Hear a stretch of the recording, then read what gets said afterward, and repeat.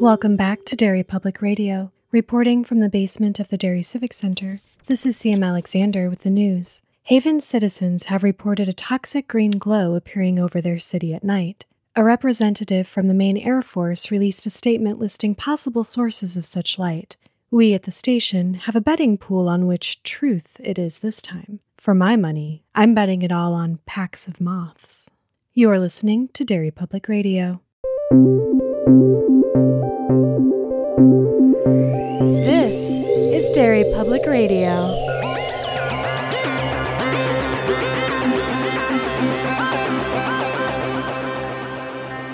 Welcome back to Derry Public Radio, a bi-weekly Stephen King book club podcast. I'm one of your hosts, CM Alexander, alongside Joshua Kahn. Hey, everybody. And Benjamin Graham. I'm back, constant readers. What's up? Hey, Ben! And today we are covering book 1 of the Tommyknockers, if you are following along, and if not, major spoilers ahead. And Josh is leading our discussion. All right.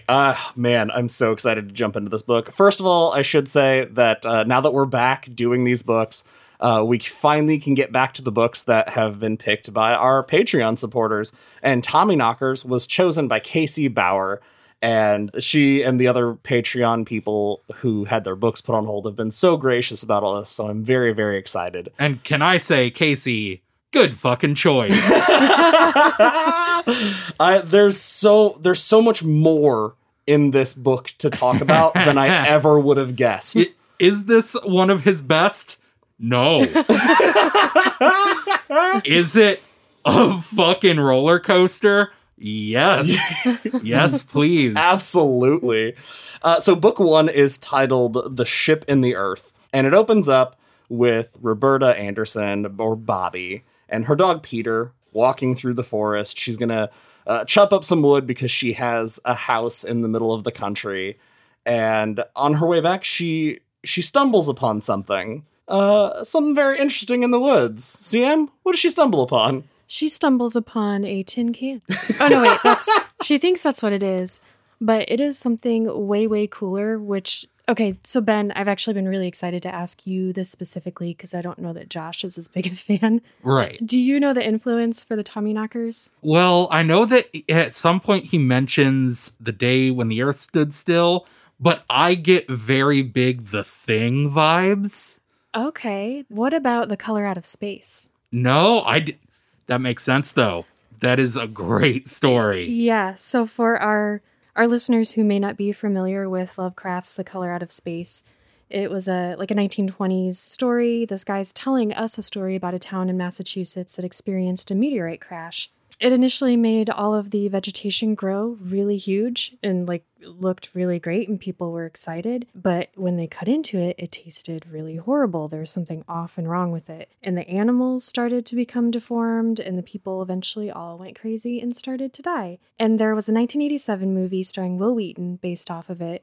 It's okay, but it doesn't quite capture all the Lovecraft majesty. But then Richard Stanley in 2019 did an adaptation that is really freaking cool. Starring Nicolas Cage. What? Yeah. Yes. And Richard Stanley himself, we could have a whole episode just talking about that guy's crazy journey too. What's the Nicolas Cage movie called?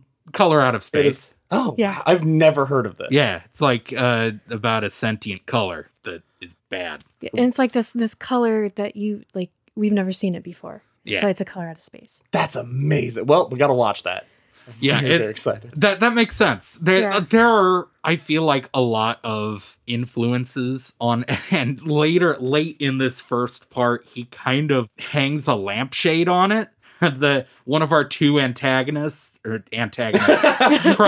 protagonists, although, sees this flying saucer. There's an extended riff of him going, it had to be a flying saucer. How fucking lame is that? Yeah, I love that. That's so cliche. No self-respecting sci-fi author would put a flying saucer in their book, and we're like, come on, Stephen King. Oh, yeah, I love this, Steve. I can feel him winking at me as he's writing that. So she stumbles across this tiny piece of metal sticking out of the earth, and she grabs it to pull it out, and when she touches it, it vibrates, which I just think is eerie as hell. It's a dildo. Somebody buried their sharp metal dildo out in the wilderness. It's my woods dildo. You Sometimes you just gotta get freaky in the woods. You guys, you've got this wrong. It doesn't vibrate. She specifically says, like, Oh, it's you're too right. in the ground. Like, Yes. it's stuck. It's like bedrock. No, it's a psychic vibration. That's nothing. This is the first instance of just absolute nonsense that we get in this book. We should mention Tommyknockers has like a reputation. Yeah, Right. it does. I feel like every person that is like, I don't like Stephen King and has never read Stephen King, but has a very clear idea of what his books are. This is the book they're imagining. I believe, Ben, you were the one who told me this, was that Tommyknocker was written deep in the throes of cocaine. This is the quintessential King Coke book. Got it. You can tell, especially in the character of Gardner. Like, Oh, God, I love Gardner. the chapter that we're gonna have a talk. Yeah, it's he was coked out of his mind, and I did some research on Wikipedia that King himself, in a later interview, had this to say about Tommyknockers: "It's a horrible book." So yeah, it's a psychic vibration, See, whatever that is. yeah, I took it as more of that sensation being that she felt vibrating when it couldn't possibly be vibrating. And I think that's what made it a little eerie to me, when you have those two things that, like, this could not possibly be happening, yet I'm feeling it. Well, she decides that she tries to wiggle it. It doesn't come out. So she starts digging and digs a foot or more out, and it's still going on. And poor Peter, her adorable old ass dog that she keeps, every time she talks about Peter, she's like, well, he'll be dead soon. And that's rough. And Peter's just shivering with fear. And then finally, she can't stop digging. When Peter barks, she's like, "Oh, I've been digging so much. We should get the hell home." Yeah, she loses time. Yeah. I wanted to ask a question to you guys. Sure. About Bobby Anderson. Mhm. This character, I really love Bobby. She's a really cool character. She's just kind of a hermit that is a writer, of course, that lives in the Maine woods by herself with her old dog. But when I read this in high school, I thought Bobby was old. I could see why you would think that. Right? She's 30? She's In her 30s? 30, in her mid-30s. Yeah. She is, I believe, She's like our age. 37 or 39. She is not old. She has a very old soul. She does. Everything that she does, she just like sits and reads her memoirs and stuff in this house. It's constantly talking about her gray hair, and she's constantly thinking about death and how old she's getting. When I first read this book, I imagined her as like an old lady. I only didn't imagine her that way because when it described, because Right. I'm 36. I just turned 36. Yay. Hey, happy And- birthday, Birthday. Sam.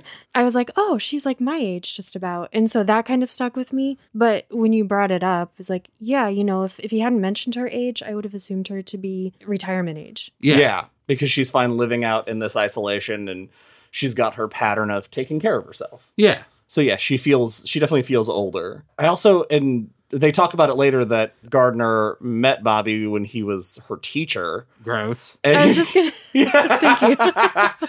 and so I kept losing track because my brain wanted to say, oh, they're the same age. But no, they're not. College professor. College professor. Slightly yes. better. It is a Ugh. little bit better. I guess. Position of power he has over her is not, but Sure. at least she's more than 18. And then when she gets home, it was the second instance we hear of Jim Gardner. One was that he bought Peter for Bobby. The next is that we see that Bobby is an author. She has books that she's published. And Jim Gardner published her first book of poems. And then they slept together. So the position of power thing, you just said it, and Yeah. it's really coming back. I'm going to make you eat the words, I like Jim Gardner, Josh. All right, I'm here for it. I actually like how this book is structured.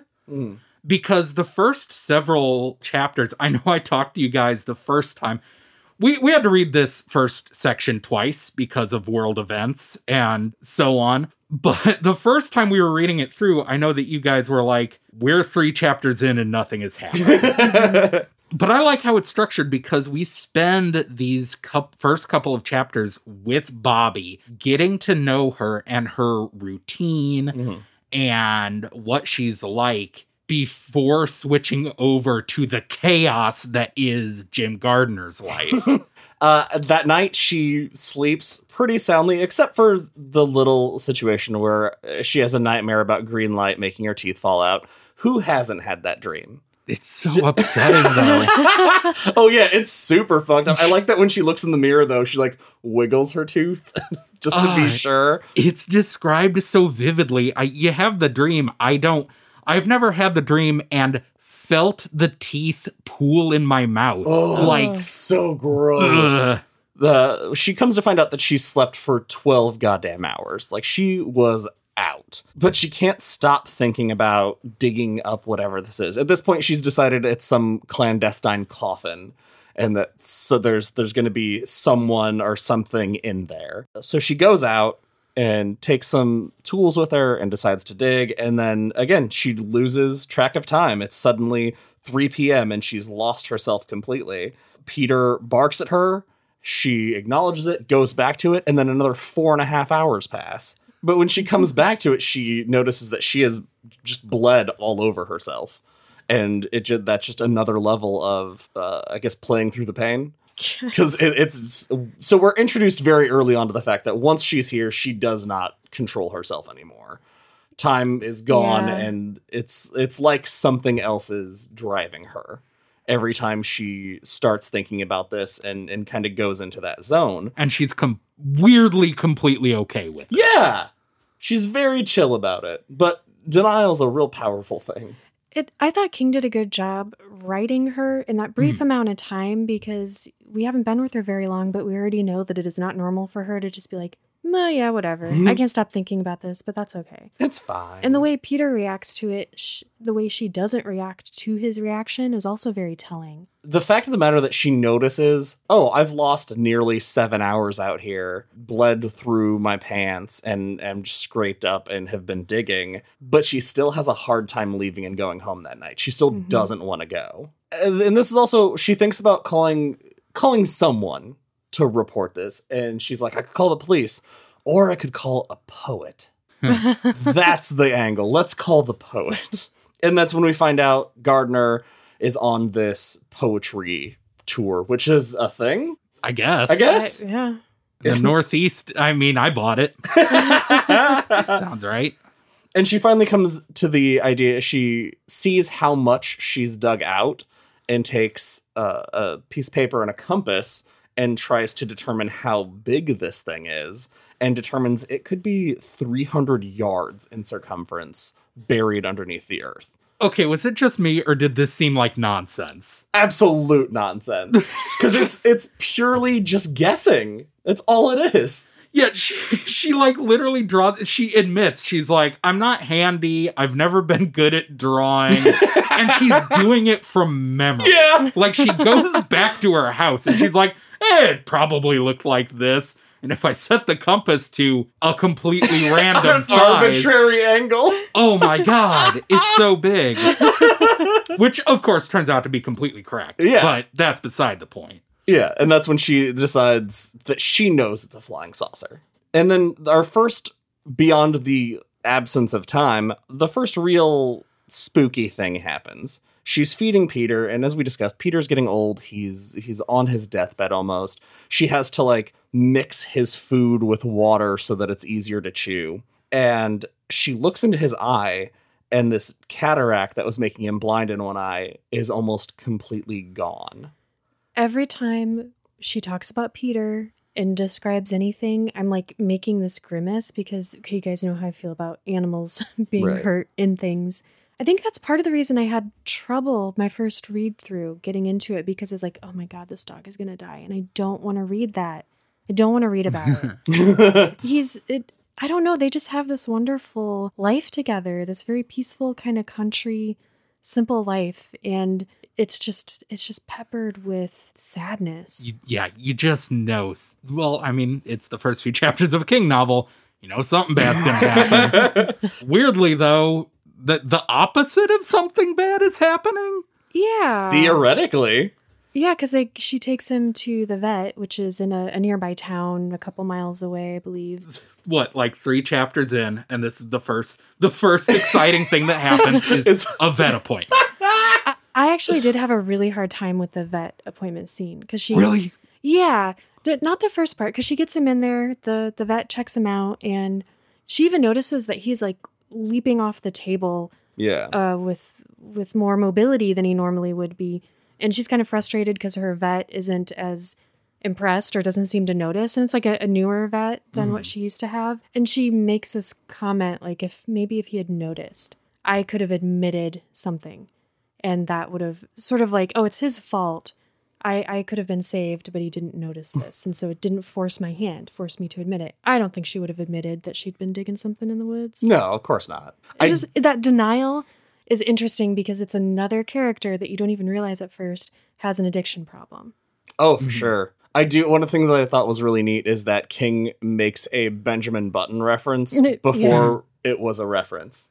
No, well, it was a book. It's a very old book. Yeah. So, Stephen King predicts Benjamin Button movie. But so many people didn't know about it until the movie came out, at least as far as like anybody I knew, really. Right. And so I thought that was it's very apt because the color is like coming back, his old fur is coming back, and he just looks younger and is acting younger. Yeah, I love the vet scene.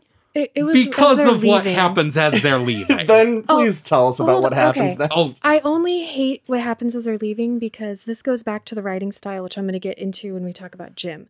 But I swear to God that she walked out of there one tiny baby step at a time.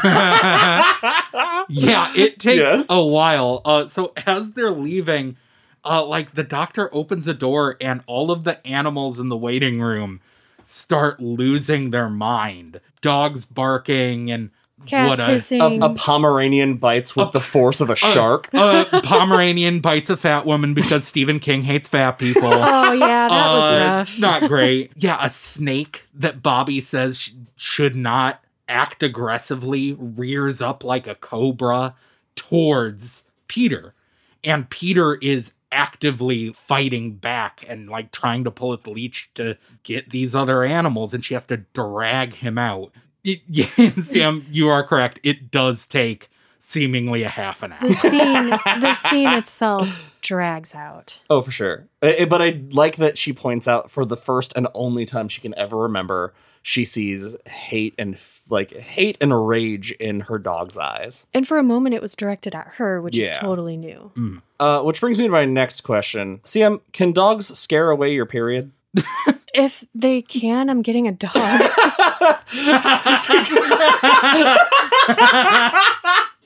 Because we go through the hour and a half it takes to get out of this vet, and she gets outside, everything's normal, they get back into the truck, and after all this chaos has gone on, she just has this afterthought that's like, oh, and my period stopped. So I assumed those were tied.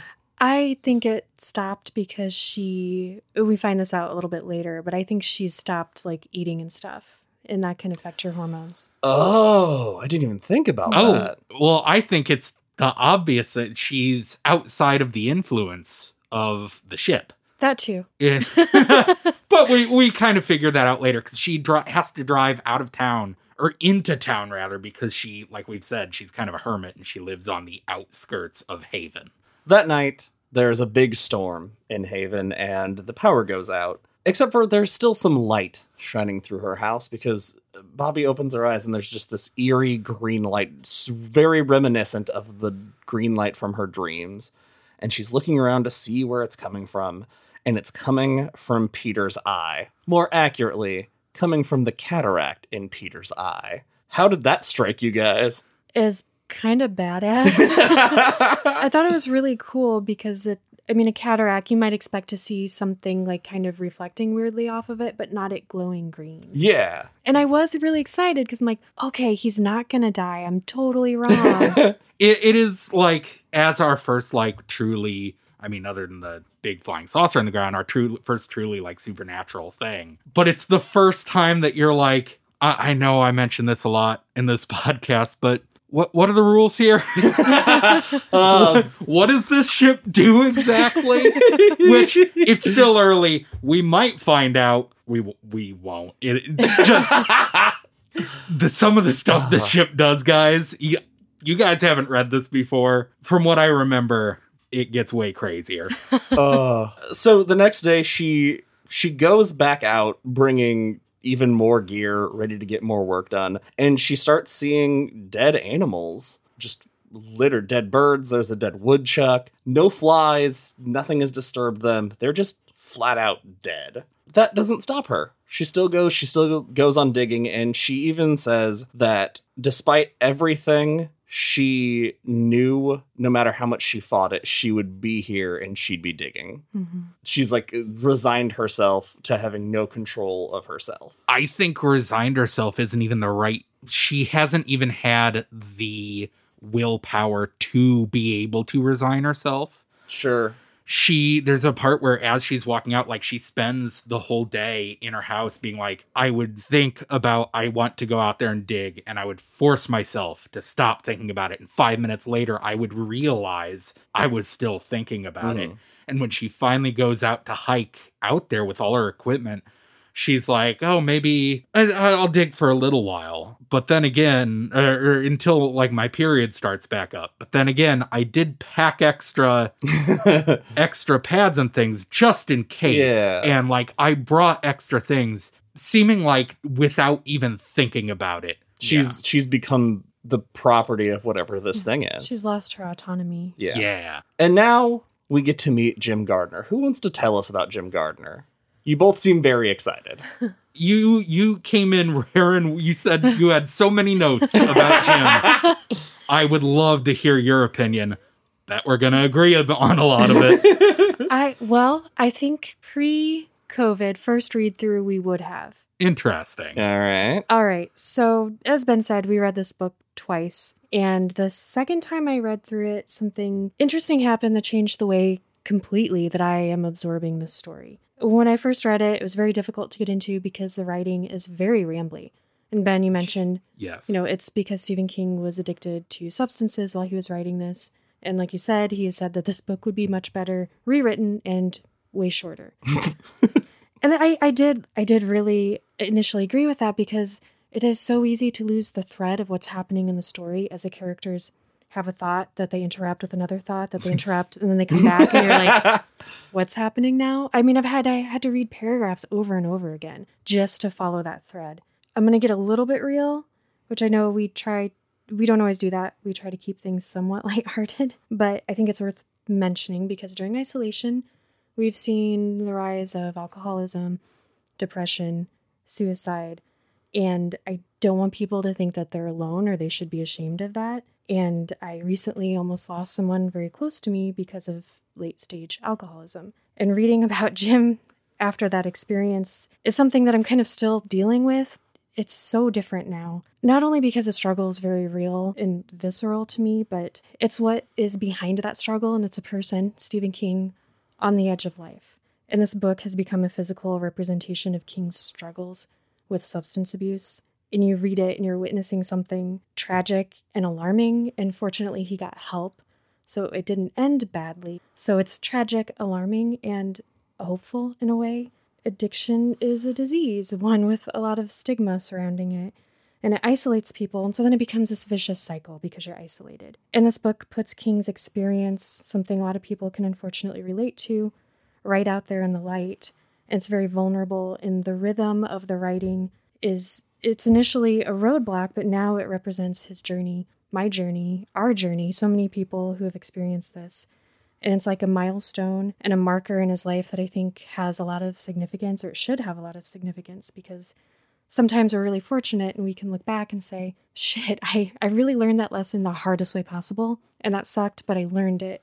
And now I've taken it and I've made it something positive in my life because I've created something good out of that. We don't always get that opportunity. For me, I don't want to do what I was initially doing, which was dismissing this book as the ramblings of an addict. because I think that diminishes King's journey and the journey that others have gone on and will continue to go on. And this book represents for me that it's not too late to get help.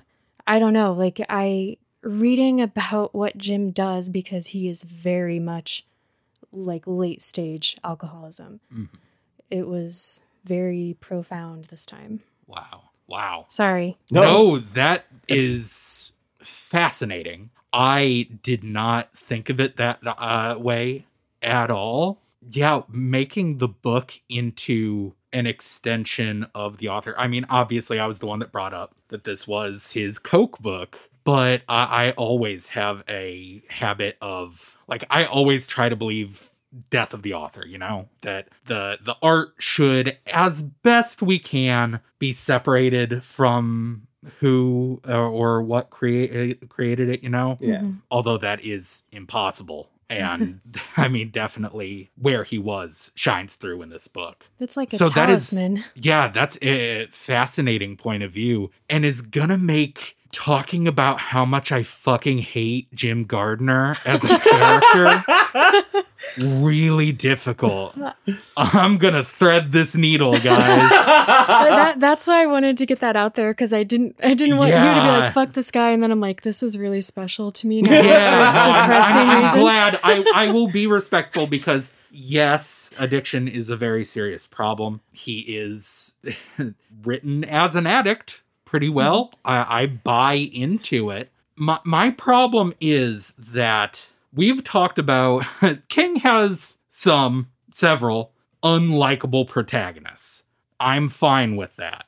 You know, I complained Louis Creed was unlikable at the beginning of Pet Sematary, and I grew to be, he's one of my favorite characters. Fatty Daddy is a wiener boy.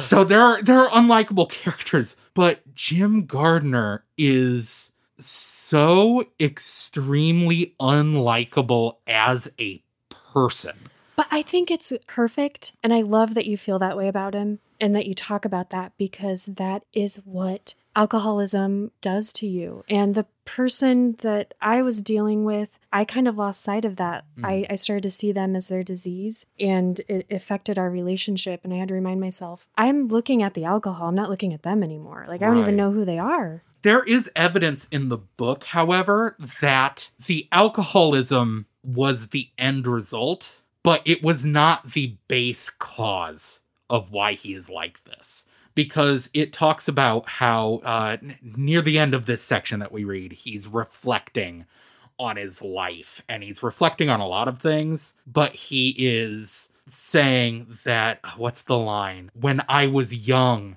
when I was in my 20s, I burned all the time. And when I was in my 30s, I burned some of the time, and now I only burn when I drink. So he is a tragic character, but I just get the feeling he's always been an asshole. And there is definitely evidence to back up that even without alcohol, Jim's not the greatest dude. Yeah. And regardless of like the alcoholism, that angle of his character, giving us an unlikable character is fine. We've had characters with addiction problems, but being like, here's our protagonist. Arguably, Jim is our protagonist of this book from here on out. Yeah. Here's our protagonist. He's an alcoholic. Okay, I can empathize with that. I've dealt with alcoholism myself. Like, I can empathize with that. He's an asshole. I can empathize with that. I've been an asshole in the past. Here's our protagonist. He shot his wife in the face. In the face! On Thanksgiving. It's just the amount of, like, just unlikable traits that he is given. It was a hard time for me. But I'm going to go in through the rest of the book with, I think, a really new outlook. I'm going to try and... Agreed. Yeah. Yeah. I think what you said has definitely shown a different light on Jim. So let's get into Jim a little bit. When we first meet him, like one of the very first thing it says is that Jim Gardner went on an 8-day bender. The fall started in his hotel room and it ended on the breakwater at Arcadia Bay, New Hampshire. we've talked a little bit about his self-destructive tendencies, him shooting his wife, those things that he carries with him.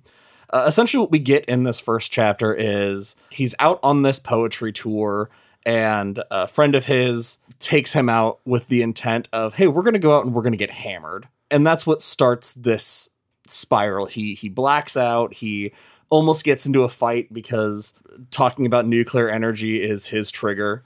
And boy, howdy, is it a weird trigger. But oh God, I'm going to relate to him on that too, you guys.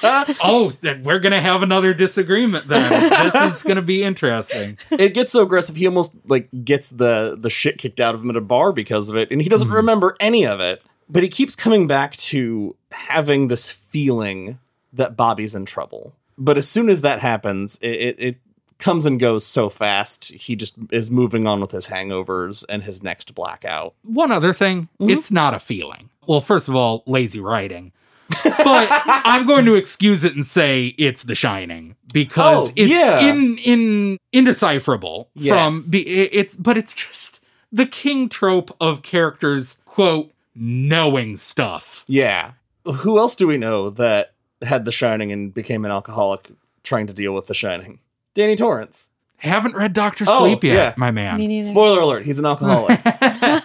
The cycle continues, but I wonder if Jim Gardner has The Shining and has no idea even what it is, if that noise in his head could be, one, mistaken for... He could have mistaken the quote-unquote voices in his head as a muse for his writing when it could have been the thoughts of people and what other people are going through filtering into his brain. The person I'm most familiar with who has The Shining would probably be Jake. So we didn't get to see the outcome of Jake's Shining because, how that ended. Sure. So I wonder if substance abuse or some sort of mental health problem is a result of The Shining. Am I just, do we already know that? Am I just being dumb today?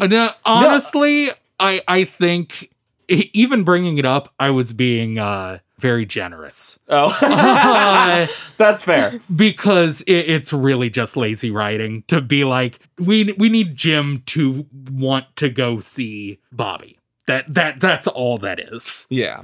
But if you want to be nice, it's The Shining. Why not? Yeah. Jim pulls himself together enough to go to his poetry reading that he's scheduled for and is falling apart. And he reads the poem Layton Street, which he wrote because of Bobby. I've never heard motherfucker used so liberally in poetry before until this poem.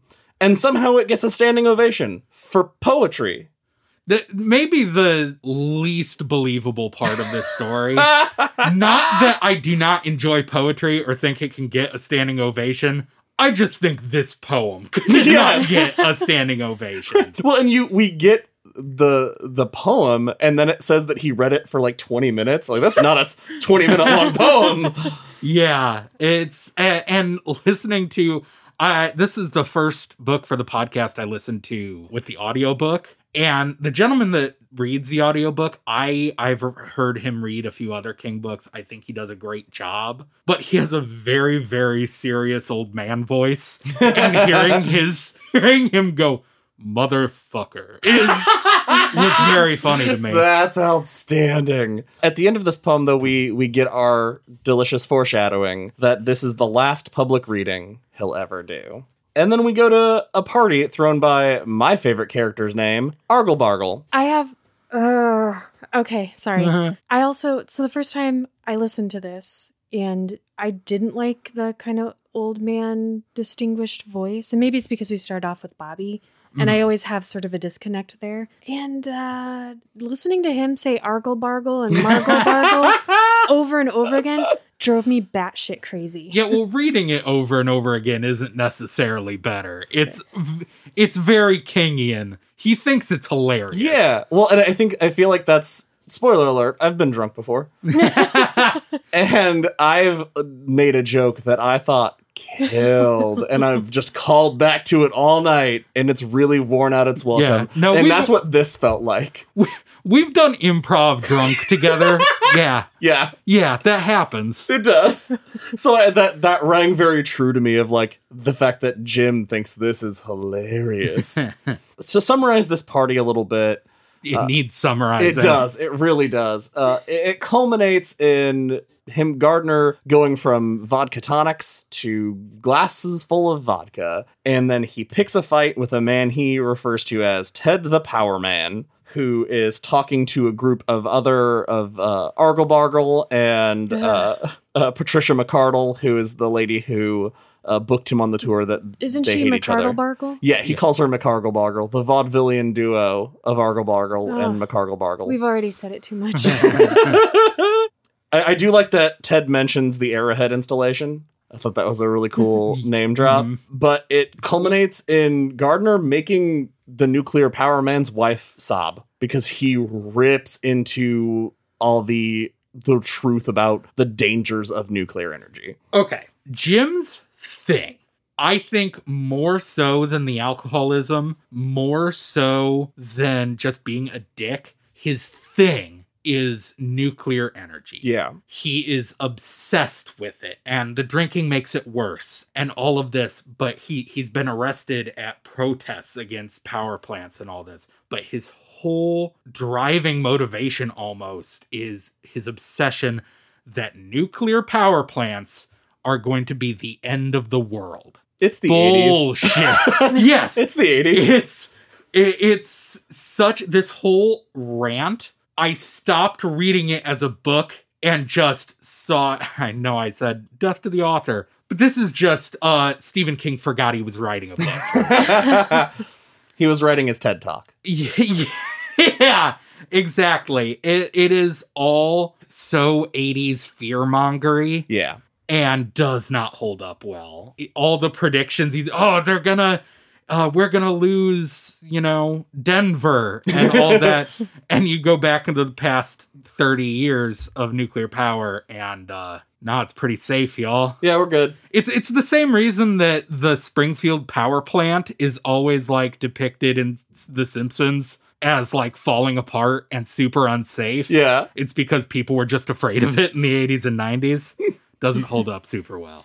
It held up for me because I could relate to it because I would call myself an environmentalist. Environmental justice is very near and dear to me. And I would too. Yeah, I could easily understand why he was so passionate about something that at the time did not have all the safety precautions that it has now, because this is why we have those safety precautions. I don't know. I guess that kind of was my gateway into it. I was okay, yeah, I could see, just apply this now to, I went to the Women's March and marched for the environment in Washington.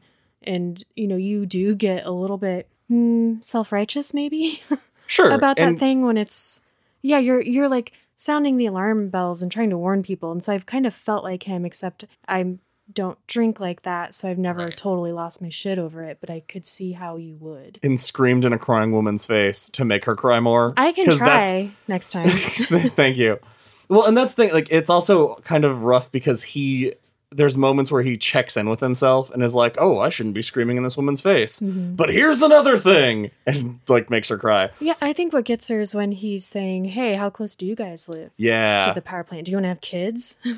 Yeah. Completely unrelated. There's one part in the scene and several parts throughout the book. I just wanted to talk to you guys. Did you guys catch on? Stephen King has said this is a horrible book, but did you guys catch on to all of the little ideas sprinkled throughout the book that would go on to be used for years in other King books? No. Well, I caught some references to things. There is something we haven't mentioned about Jim Gardner is he has a metal plate in his head from a skiing accident when he was younger. And there's a part Bobby is thinking about it, and she remembers a time where Gardner, drunk, stuck his finger in a light socket and picked up radio stations with his plate in his head. And she's looking at a thunderstorm and thinking about what strange power lightning has. Revival. Oh, Revival. That's awesome. There is a rant. I forget at what part it is, but I think it's Bobby goes on this really actually amazingly written rant about quote, the Dallas police. Oh, yeah. Where I love this part of the book where she is talking about the problem with people in authority, and that it all started with when she was a kid seeing the assassination of JFK and then the assassination of Lee Harvey Oswald. And then she compares it to, the Dallas police did so well that they sent them out to take care of the Bay of Pigs and the hostage situation in the Middle East and all this, and saying the Dallas police is all of these failed. Yeah. I love that. But And she mentions the shop, or he does, one of them. Yeah. They mention the shop. the shop. And specifically why I bring it up now is in this dinner party scene, as he's having this argument, he's drunk out of his mind, and he's so angry, and he looks around and sees that Ted the Power Man no longer has a human head. He has the head of a wolf. Yeah. And his wife has the head of a weasel. And the whole episode, or this whole segment, I could not help but think of the Tahine. Yep. And I'm like, I wonder how much of this book was just, he was like, that was nothing, but I like that idea. And I'm going to pick it up and put it somewhere else where it'll be used better. It's more of an important book than you first think for a couple reasons. But we're about to get into something. I feel like this episode's going to go on forever because we're never going to stop talking about the next thing. Yeah. He kicks the shit out of everybody leaving the apartment. With an umbrella. And an elbow to the heart. Great stuff. He just kicking ass, taking names on his way out. And then he gets into the hall and blacks out. He comes to in New Hampshire, having almost drowned on Arcadia Beach. And where do we know Arcadia Beach from? The Talisman. The Talisman. He visits the Alhambra. He meets a Jack. Oh, I have so many things to talk about with this. So this little kid comes up to him who's playing with fireworks because it's 4th of July. And that's how he registers that 8 days have passed. And this kid, he says the rhyme for the Tommyknockers. The late last night and the night before, Tommyknockers, knocking at the door. And then the kid does another verse, which I didn't write down. And they have this conversation. He says his name is Jack. Jack says to him, "You look like you've been drunk a long time." Gardner says, "Yeah, how do you know?" He says, "My mom. With her, it was always funny stuff like the Tommyknockers or too hungover to talk." He says, "She give it up?"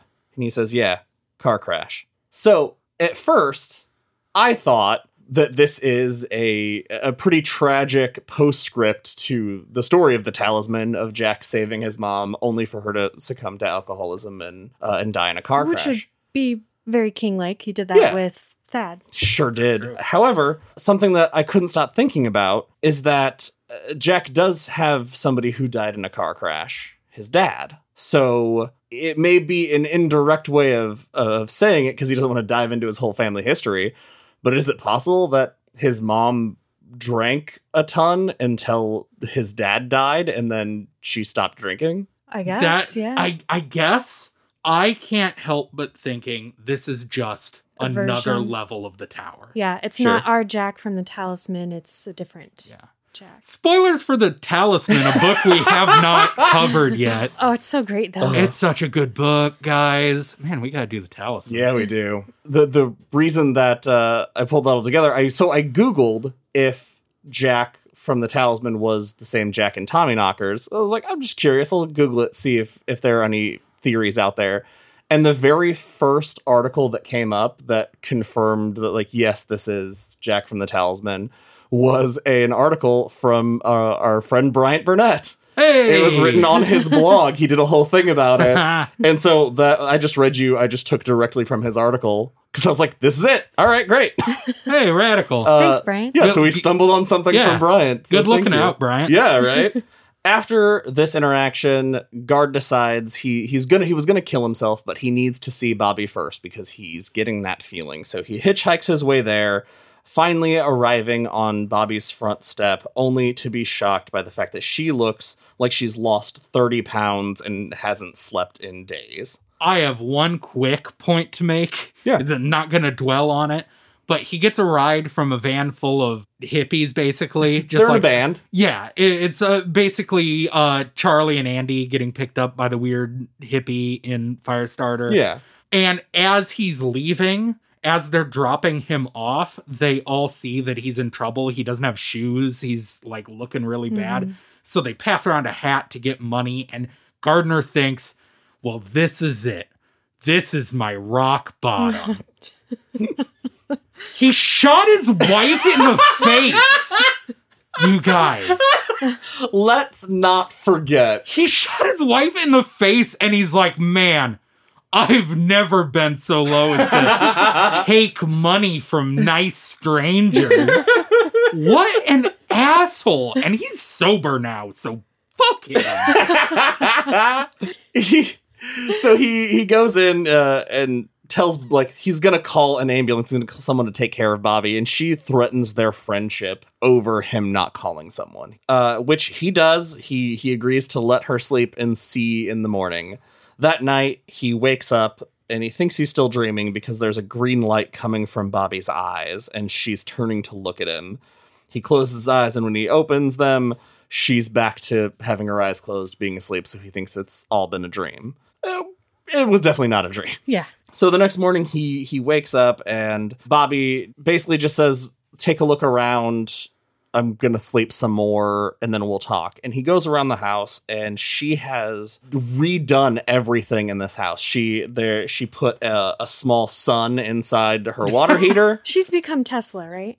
Oh, absolutely.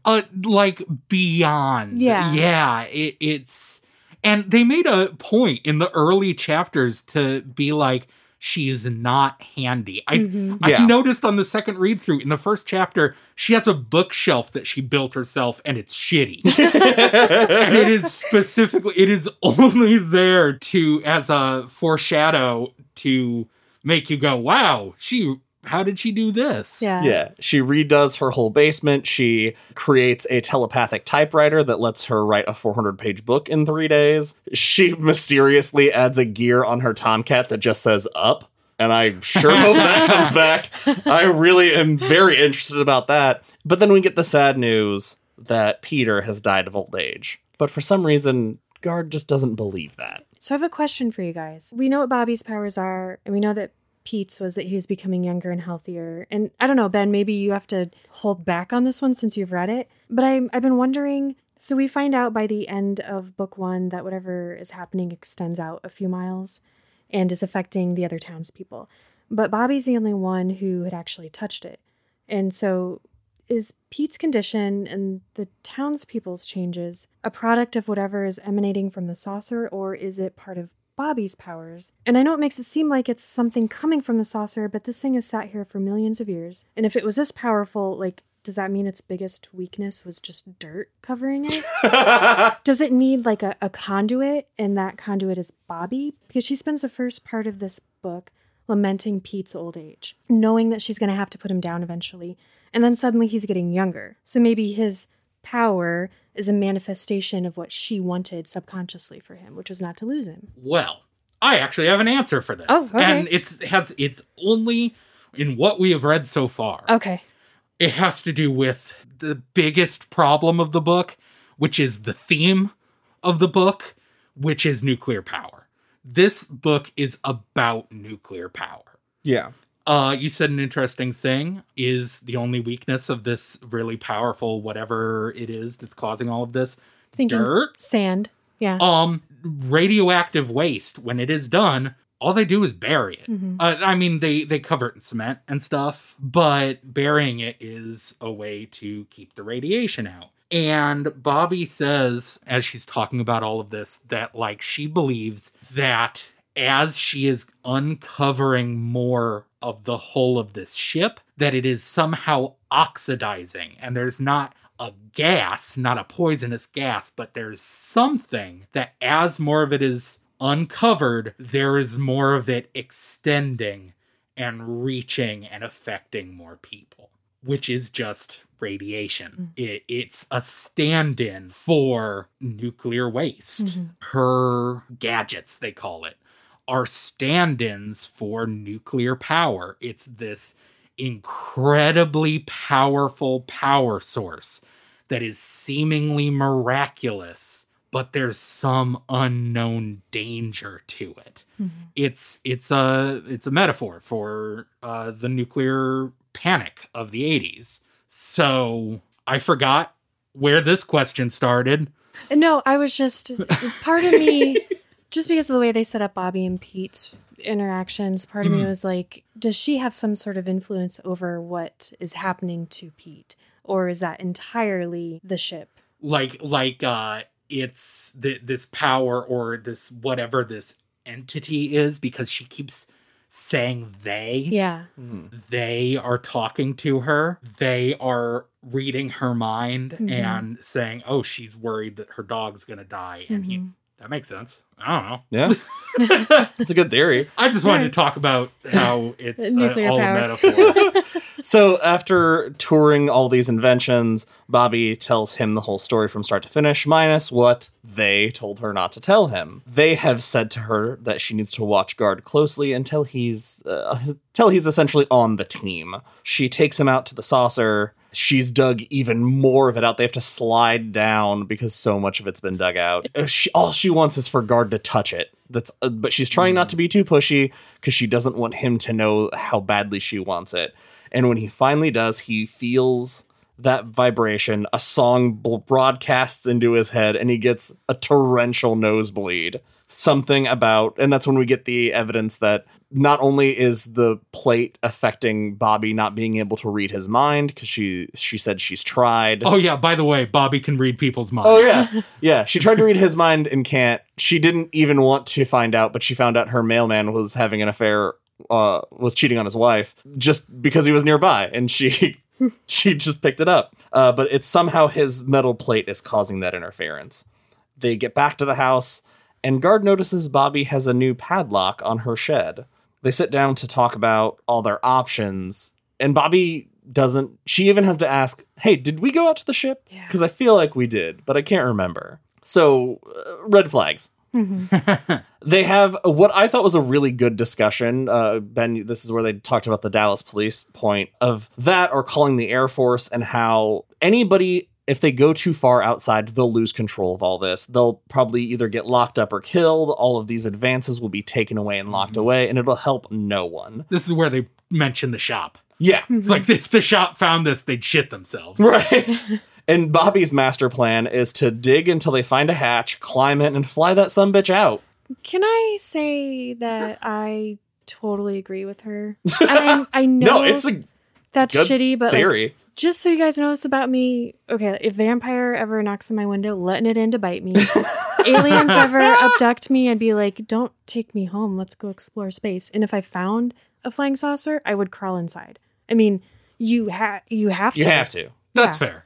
Bobby turns in for the night, and Guard sees her sleeping, and he takes a walk outside, and he's just kind of weighing his options, trying to figure out what the best thing is. Oh, this pissed me off so bad. Really? Oh, Yes. I really enjoyed this. I did too. He's sitting on a stump in her yard trying to sort it out, and then it cuts to inside, and he has no idea that Bobby is standing in the kitchen holding a shotgun. Oh, no, that to was the back awesome. of his head. Because she can't read his mind, but she can kind of get a sense of what he's thinking. Yeah. So she's waiting for him to make a decision, and Yeah. depending on what it is, she doesn't want to kill him, but she Yeah. will if she No, has to. that's awesome. Like, that's very tense and, like, made me, maybe the first time in the book that I'm like, oh, shit. That was, like, really on the edge of my seat. Is the thing you're talking about when he's like, this is the solution to the energy crisis and clean Yes. energy. Yeah. My problem is Gardner, on top of being an asshole, is a massive hypocrite. He spent the whole book being like, nuclear power is bad. There's no scientific proof that it's killing people, but I know it's bad because I don't understand it. And then they find a alien spaceship that is doing something to his friend, and he's like, you know what would solve the solution to the energy crisis? If I dug up this thing we know nothing about and hope it does something. He's even like, maybe it has weapons that we can use. Yeah, that's I'll crazy. be the man in power. But I love his hypocrisy, because when you are that passionate about something, you always feel so justified. in your point of view. And it's so hard to make that connection and bridge that gap and listen to someone else. You end up, people don't listen to each other anymore. They just argue. So seeing him first view that thing as a weapon that he could use for good, and it would eliminate environmentally destructive sources of energy, so he's all about it. And then he starts to think of it like nuclear power and realizes if this falls into the wrong hands, like other things that have, this could be really bad. I don't know. I liked seeing him wrestle with that hypocrisy in a way. He does. It's very humbling. He is eventually a little self-aware about it. But just the fact that he's like, no, we could do so much good with this thing we know literally nothing about. It's so attractive, though, that idea that you could save the world. Yeah, and it makes you blind sometimes. The thing that he says about how he's only wanting to do it because he's, for the first time in his life, in a position of power, and that this would put him on top for once, even if his baseball team sucks. You know what he's the champion of? Shooting his wife.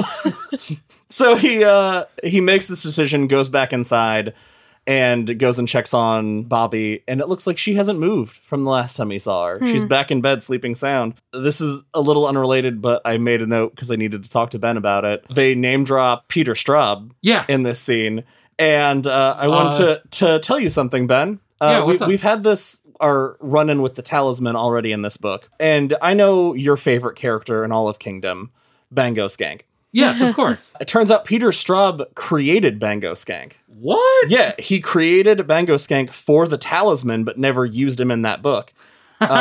His first appearance is actually in one of Straub's short stories, The Buffalo Hunters, in Houses Without Doors.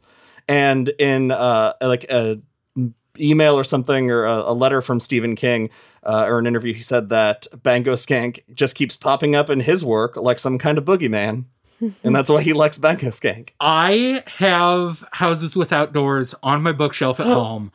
I'm going home to read that. Let us know. That's fascinating. That's amazing. So we end this first book with Guard dreaming that he's going to go into the shed and the Tommyknockers will be in there and he will see them. Then the green light fills the shed and he thinks, if cancer had a light, it would be that color of green. He can't help but approach it, and as he peers in, his head explodes and he wakes up. His head explodes as George Strait wails a sweet guitar solo. George Thorogood? George Thorogood. Sorry. Yeah. What a crazy way to end this first book. Yeah, it only gets crazier, guys. Oh, God, I can't wait. I don't remember a lot, but the things I remember are 1,000% insane. That's it for this episode of Derry Public Radio. As always, thank you for listening. Join us next time where we cover Book 2, Tales of Haven. For Joshua Kahn and Benjamin Graham, I'm CM Alexander, reminding you, only obsessives worry about obsession.